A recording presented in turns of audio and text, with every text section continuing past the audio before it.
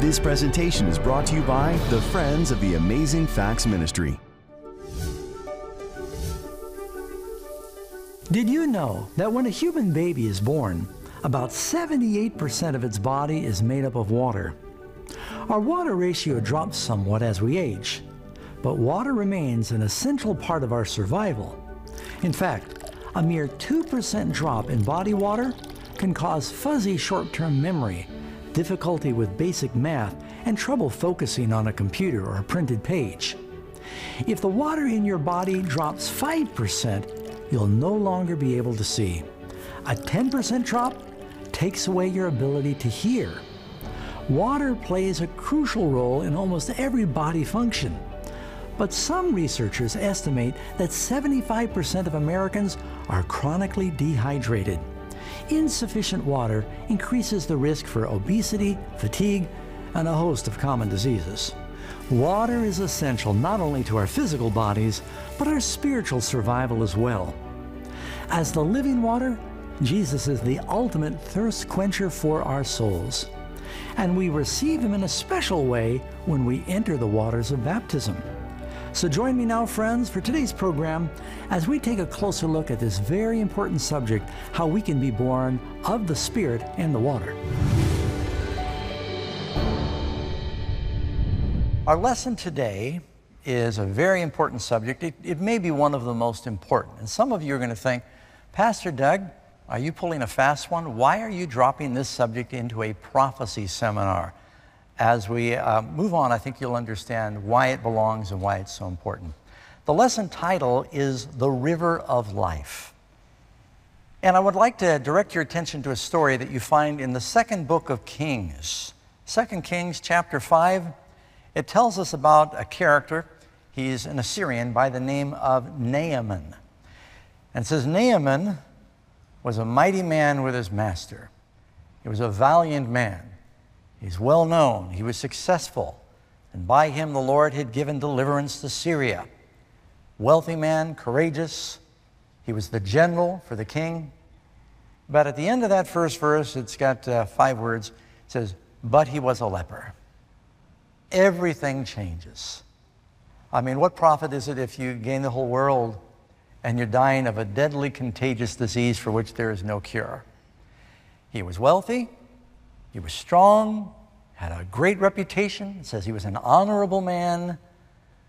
But one day he came down with this terrible, dreaded, contagious disease of leprosy. The Bible often compares leprosy to sin, you may know. Well, the story goes on to tell that Naaman bought a slave girl that worked in his household. He's a wealthy man. And she had been captured from Israel. This little girl, she had probably heard the story of Joseph, how Joseph found himself a slave in a foreign land, and he said, well, if I'm going to be a good slave, God's got a reason for me to be here. I'm going to trust the Lord. If God was able to use Joseph in that capacity, then perhaps He can use me. And when she found out that her master had leprosy, she said to her mistress, she said, for if he, Naaman, would go to Israel, the prophet there, Elisha, would heal him of his leprosy. So Naaman goes down to Israel, and they'd often been enemies, so it's kind of an odd request. I mean, here Naaman has been the general who has attacked Israel. There's this brief period of truce. So he goes down there and gives a message to the king of Israel that says, king of Syria sent a message to the king of Israel, I've sent Naaman my servant unto you so you can heal him of his leprosy. King of Israel said, what? What am I now, some faith healer? Well, word came to Elisha what had happened. He sent a message to the king of Israel. He said, send him to me that you may know that there is a prophet in Israel. And so Naaman comes to the house of Elisha the prophet, but Elisha doesn't even come out. He sends out his servant, Gehazi, and he's got a very short, simple message. Go and wash in the Jordan River 7 times, and your flesh shall be restored to you again, and you will be clean. Evidently, his leprosy had advanced, where it says your flesh will be restored. He may have already gotten to the stage in his leprosy where sometimes you can lose digits or piece of them through injury, and it was pretty far advanced. Naaman says, wash in the Jordan River. Well, the Jordan River was not the best river in the world.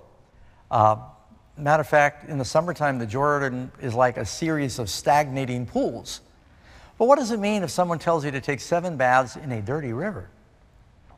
The Jordan River, it's either green or brown. It's very rarely clear.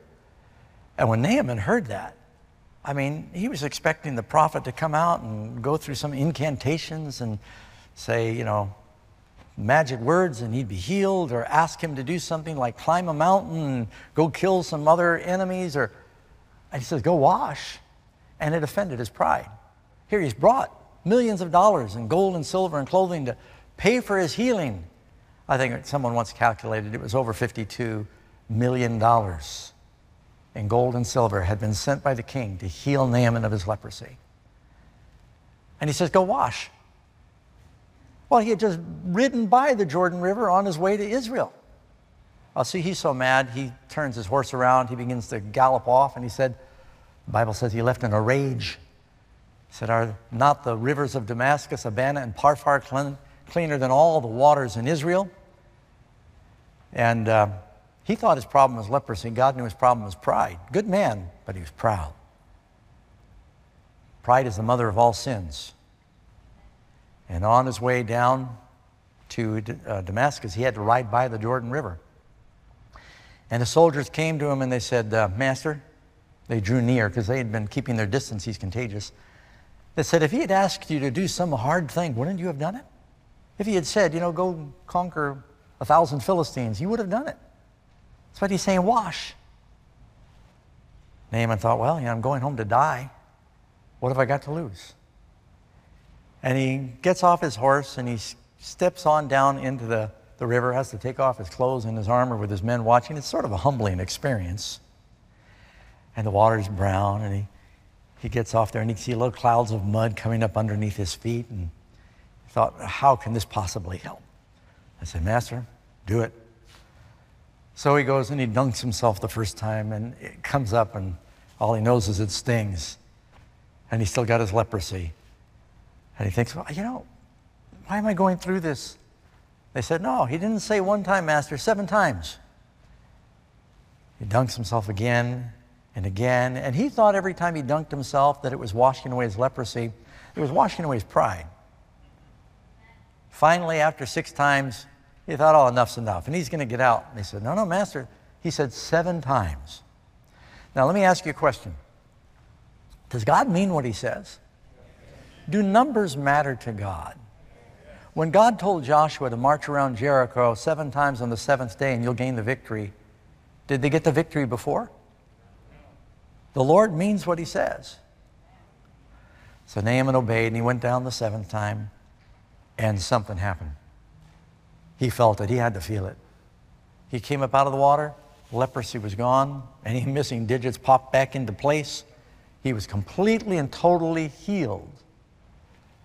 Well, this was one of the first times we see something connected with washing in the Jordan River and cleansing. Now, there were several miracles that happened in the Jordan River, and one of the greatest miracles was this is where Christ was anointed with the Holy Spirit, because this is where John the Baptist began baptizing.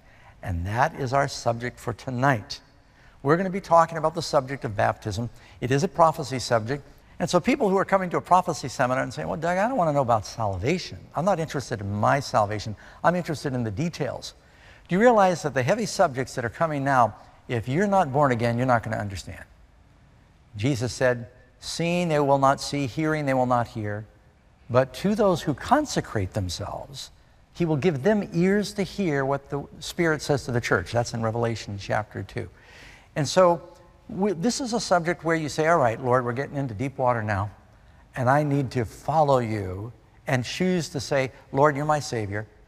And so we're presenting this Bible subject because it really is a symbol of how God saves people from their sins. The children of Israel, Paul tells us in 1 Corinthians chapter 10, they went through the Red Sea. This is way back in the Old Testament. And Paul says they were baptized in the sea. They didn't walk on the water, they went down. And God wants us to go down. Baptism is a symbol of death, burial, and resurrection. We're going to talk about that tonight. And maybe He's speaking to you, or you who are watching now. As we move on into the future, we want you cleansed. We want your robes made white in the blood of the Lamb. First question in our lesson: what New Testament prophet used the Jordan River for baptizing or cleansing? You can read here in Matthew chapter 3, verse 1.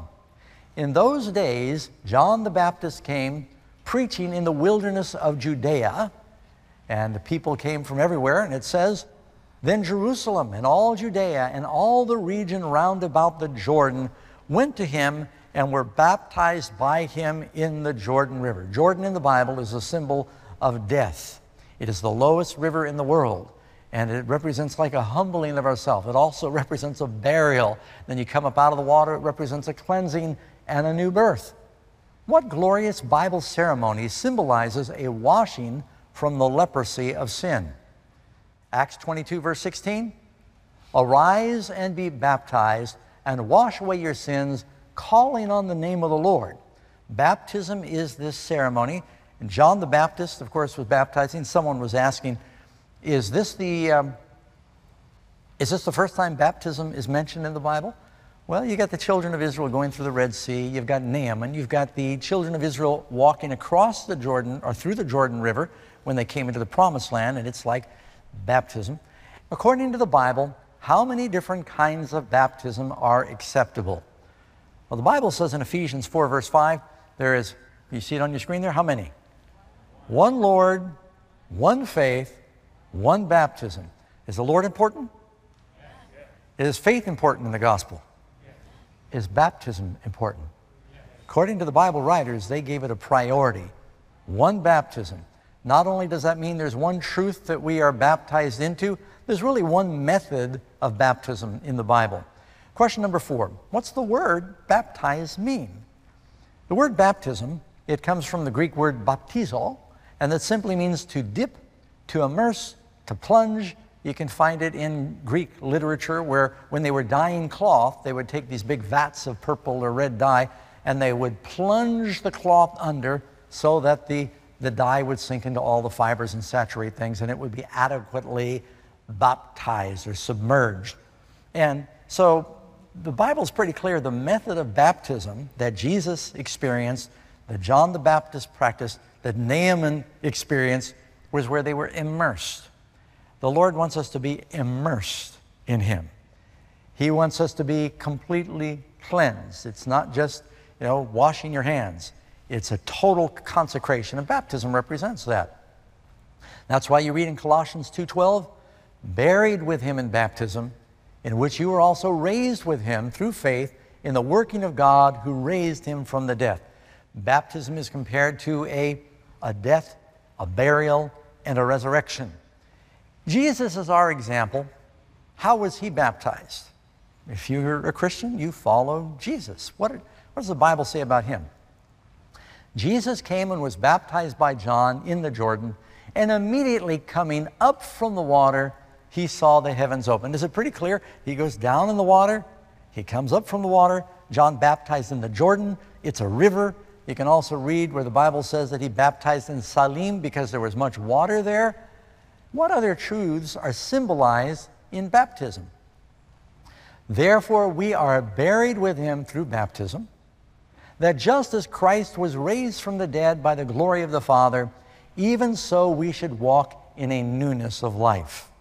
For if we have been united together in the likeness of His death, certainly shall we be in the likeness of His resurrection. And baptism is a symbol of a death, but it's not only just a death, it's a burial, and then it's a resurrection.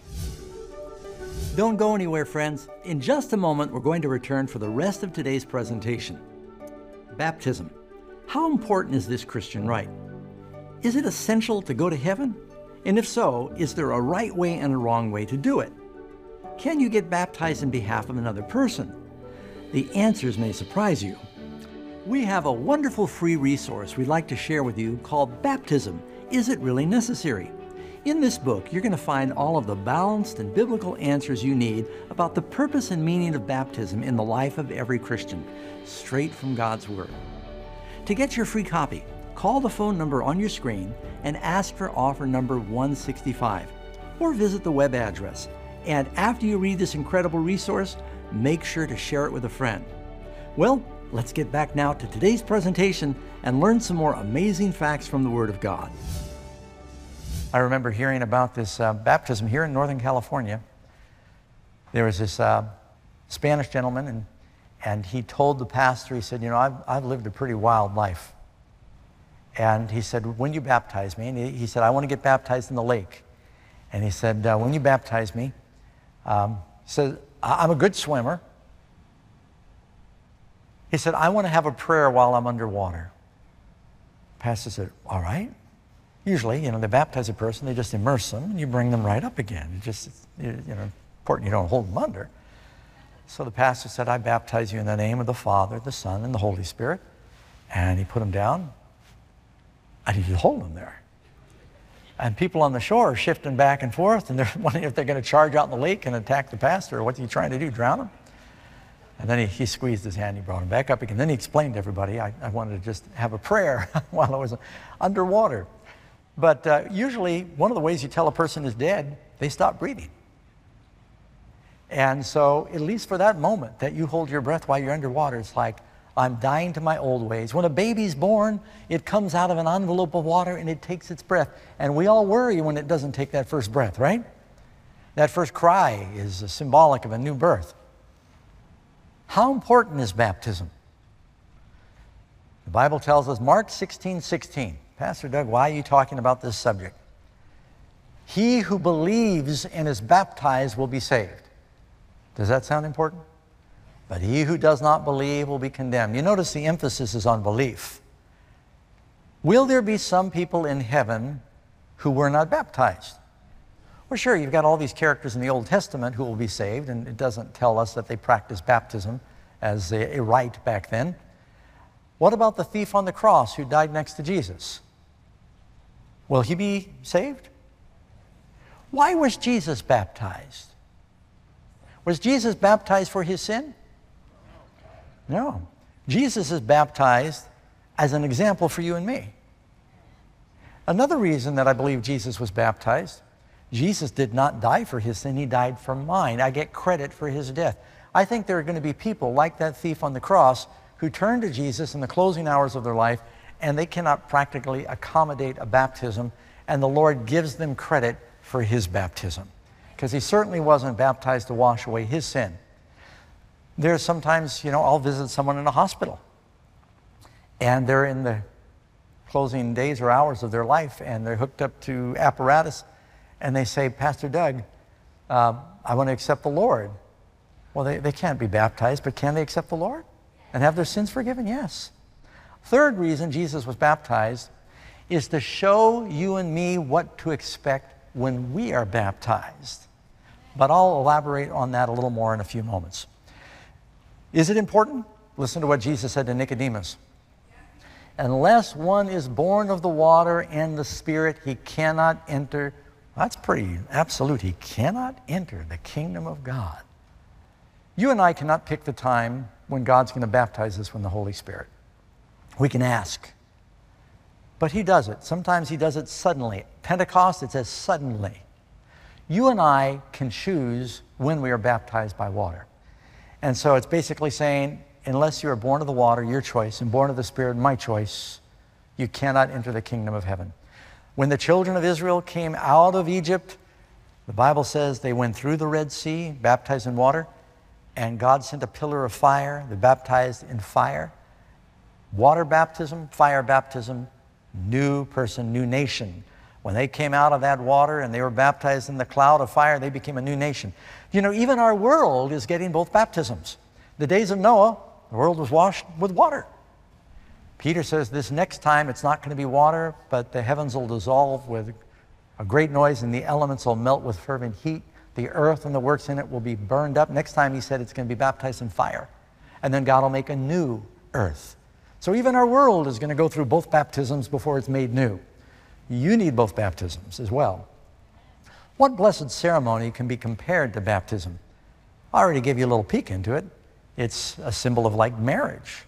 And you can read in Galatians 3:27, for as many of you as were baptized into Christ have put on Christ. It's like putting on the wedding garment. Now, baptism is as important to a Christian as a wedding is to a marriage. Typically, though there's exceptions, baptisms are public. Most people want others to know about their wedding. Love must be involved. Faith must be involved. It's a consecration. It's a commitment. What command did Jesus give to his people just before his ascension? He said, "Go therefore and make disciples of all nations, baptizing them in the name of the Father and the Son and the Holy Spirit." So the Lord wants us to go everywhere and to teach and to baptize. And he says, baptize in the name of the Father, Son, and Holy Spirit. Now, when you get to the New Testament, you get to the book of Acts, it says, go baptize in the name of the Lord, baptize in the name of the Lord Jesus. So what are the criteria? This is where it gets really important. Before a person's baptized, what do they need to know? Well, it says, for one thing, they need to understand the teachings of Jesus. Matthew 28:19. He said, go therefore, teach all nations, baptizing them in the name of the Father, Son, and Holy Spirit, teaching them to observe all things whatsoever I've commanded you. Lo, I'm with you to the end of the world. So you must be taught the fundamental teachings of the Bible and accept them. And that's the next point. Believe all of the teachings of Jesus. Say, yes, I embrace them. I believe the teachings of Jesus. Be willing to repent of your past sins. Now, that means a sorrow for sin and a turning away from sin. Let me ask the ladies, if a man came to you and said, I love you, I'd like to get married, and we've been dating for a little while, and I think if we got married, I could stop dating the other girls. What would you say to a proposal like that? You're crazy. But there are people who say, Pastor Doug, if you baptize me, I think I can stop these major addictions and sins in my life. No. John the Baptist said, bring forth fruits meet of repentance in advance. In other words, repent of your sins, turn from your sins, and make that covenant. You don't get baptized in order to love the Lord. Some people have said, I think if you just baptize me, then I'll love the Lord. No, you want to consecrate yourself to the Lord, be converted, and be baptized. Repent of your past sins. Repent and turn. And that's the next verse. Romans 6, verse 5 and 6, and Luke 3, verse 7 and 8. Agree to turn from your life of sin. Be willing to say, Lord, I want to follow you. Jesus gives you the power to change before your baptism. He gives you the power to change before your baptism. And so don't worry that, I don't get the power until I get baptized. Baptism is a ceremony, like a marriage. The love must come first. The commitment must come first. You don't say, if I got married, then I think I can be committed. Don't marry that person. Accept Christ as a personal Savior and experience the new birth. 2 Corinthians 5:17 and John 3, verses 3 and 5. But doesn't baptism of the Holy Spirit replace baptism by immersion? No, need both. You can read where in Acts chapter 2, the apostles were baptized by John the Baptist, but then at Pentecost, they were baptized in the Holy Spirit. And then Peter told them, after the Holy Spirit had been poured out, he says in Acts 2:38, repent and be baptized, every one of you. He says, repent and let every one of you be baptized. And so repentance and baptism, they made it clear all through. Even Paul, when he was converted, Ananias came to Paul and he said, I've been sent by the Lord to baptize you. Paul had been converted. And so connected with your decision to say, I want to be a Christian, I want my sins washed away, I want to follow the Lord, is this sacred rite that encompasses that commitment, that covenant that you're making. Now, I told you, you may not know everything about a person before you get married. You need to know the basics. There needs to be a commitment. But don't wait until you feel like you're perfect. Because if you wait until you feel like you're perfect before you get baptized, nobody will ever get baptized. Even after Peter, James, and John were baptized, you see that they weren't quite perfect yet. In fact, Peter said, Lord Jesus, depart from me, I'm a sinful man. That's in Luke chapter 5. Jesus said, when you're converted, Peter, that's long after his baptism. So you want to make your commitment, but don't say, I've got to make sure that I'm perfect, or you'll never get there. And furthermore, Acts chapter 2, verse 38, baptize in the name of Jesus Christ for the remission of sins, and you will receive the gift of the Holy Spirit. So you got water baptism, Spirit baptism. Now you'll notice biblically those baptisms might happen at different times. In Acts chapter 10, Cornelius, this Roman centurion and his household, they are baptized with the Holy Spirit. And Peter said, wow, they got baptized with the Holy Spirit and they have been baptized with water yet. Who can forbid that we baptize one with water? So he said, let's do both baptisms. He baptizes them with water. Then you've got where Jesus is baptized, the Holy Spirit and the water baptism happen at the same time. When Jesus was baptized, what did his Father say? You can look here in Mark chapter 1, verse 9. It came to pass in those days that Jesus came from Nazareth of Galilee and was baptized by John in the Jordan. And then a voice came from heaven saying, you are my beloved Son, in whom I am well pleased. When we are baptized, God adopts us. He says we are His beloved son or daughter, and He is well pleased. How many of us want to know that God is well pleased with us? He looks upon us as though we have never sinned and all of our sins washed away. Don't forget to request today's life-changing free resource. Not only can you receive this free gift in the mail, you can download a digital copy straight to your computer or mobile device. To get your digital copy of today's free gift, simply text the keyword on your screen to 40544 or visit the web address shown on your screen. And be sure to select the digital download option on the request page. It's now easier than ever for you to study God's Word with amazing facts wherever and whenever you want. And most important, to share it with others. Let's face it, it's not always easy to understand everything you read in the Bible. With over 700,000 words contained in 66 books, the Bible can generate a lot of questions. To get biblical, straightforward answers, call into Bible Answers Live, a live nationwide call-in radio program where you can talk to Pastor Doug Batchelor and ask him your most difficult Bible questions. For times and stations in your area, or to listen to answers online, visit bal.amazingfacts.org. You can become a Bible expert with the Amazing Facts Storicals of Prophecy Bible Study Experience, now available in 18 languages. These 24 easy-to-read lessons will give you confidence about what the Bible actually says about the Second Coming, the Rapture, the Antichrist, and the Mark of the Beast. You'll also get the truth about hell and the afterlife, and practical insight about grace, salvation, and how to truly live like Jesus. Even better, it's absolutely free at Storicals.com. So don't miss out. Get started on your Bible study adventure today at Storicals.com.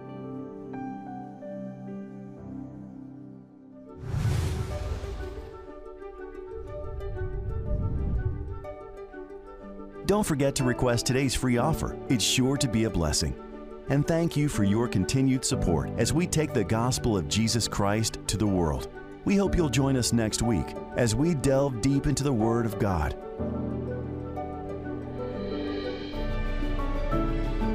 This presentation was brought to you by the Friends of the Amazing Facts Ministry.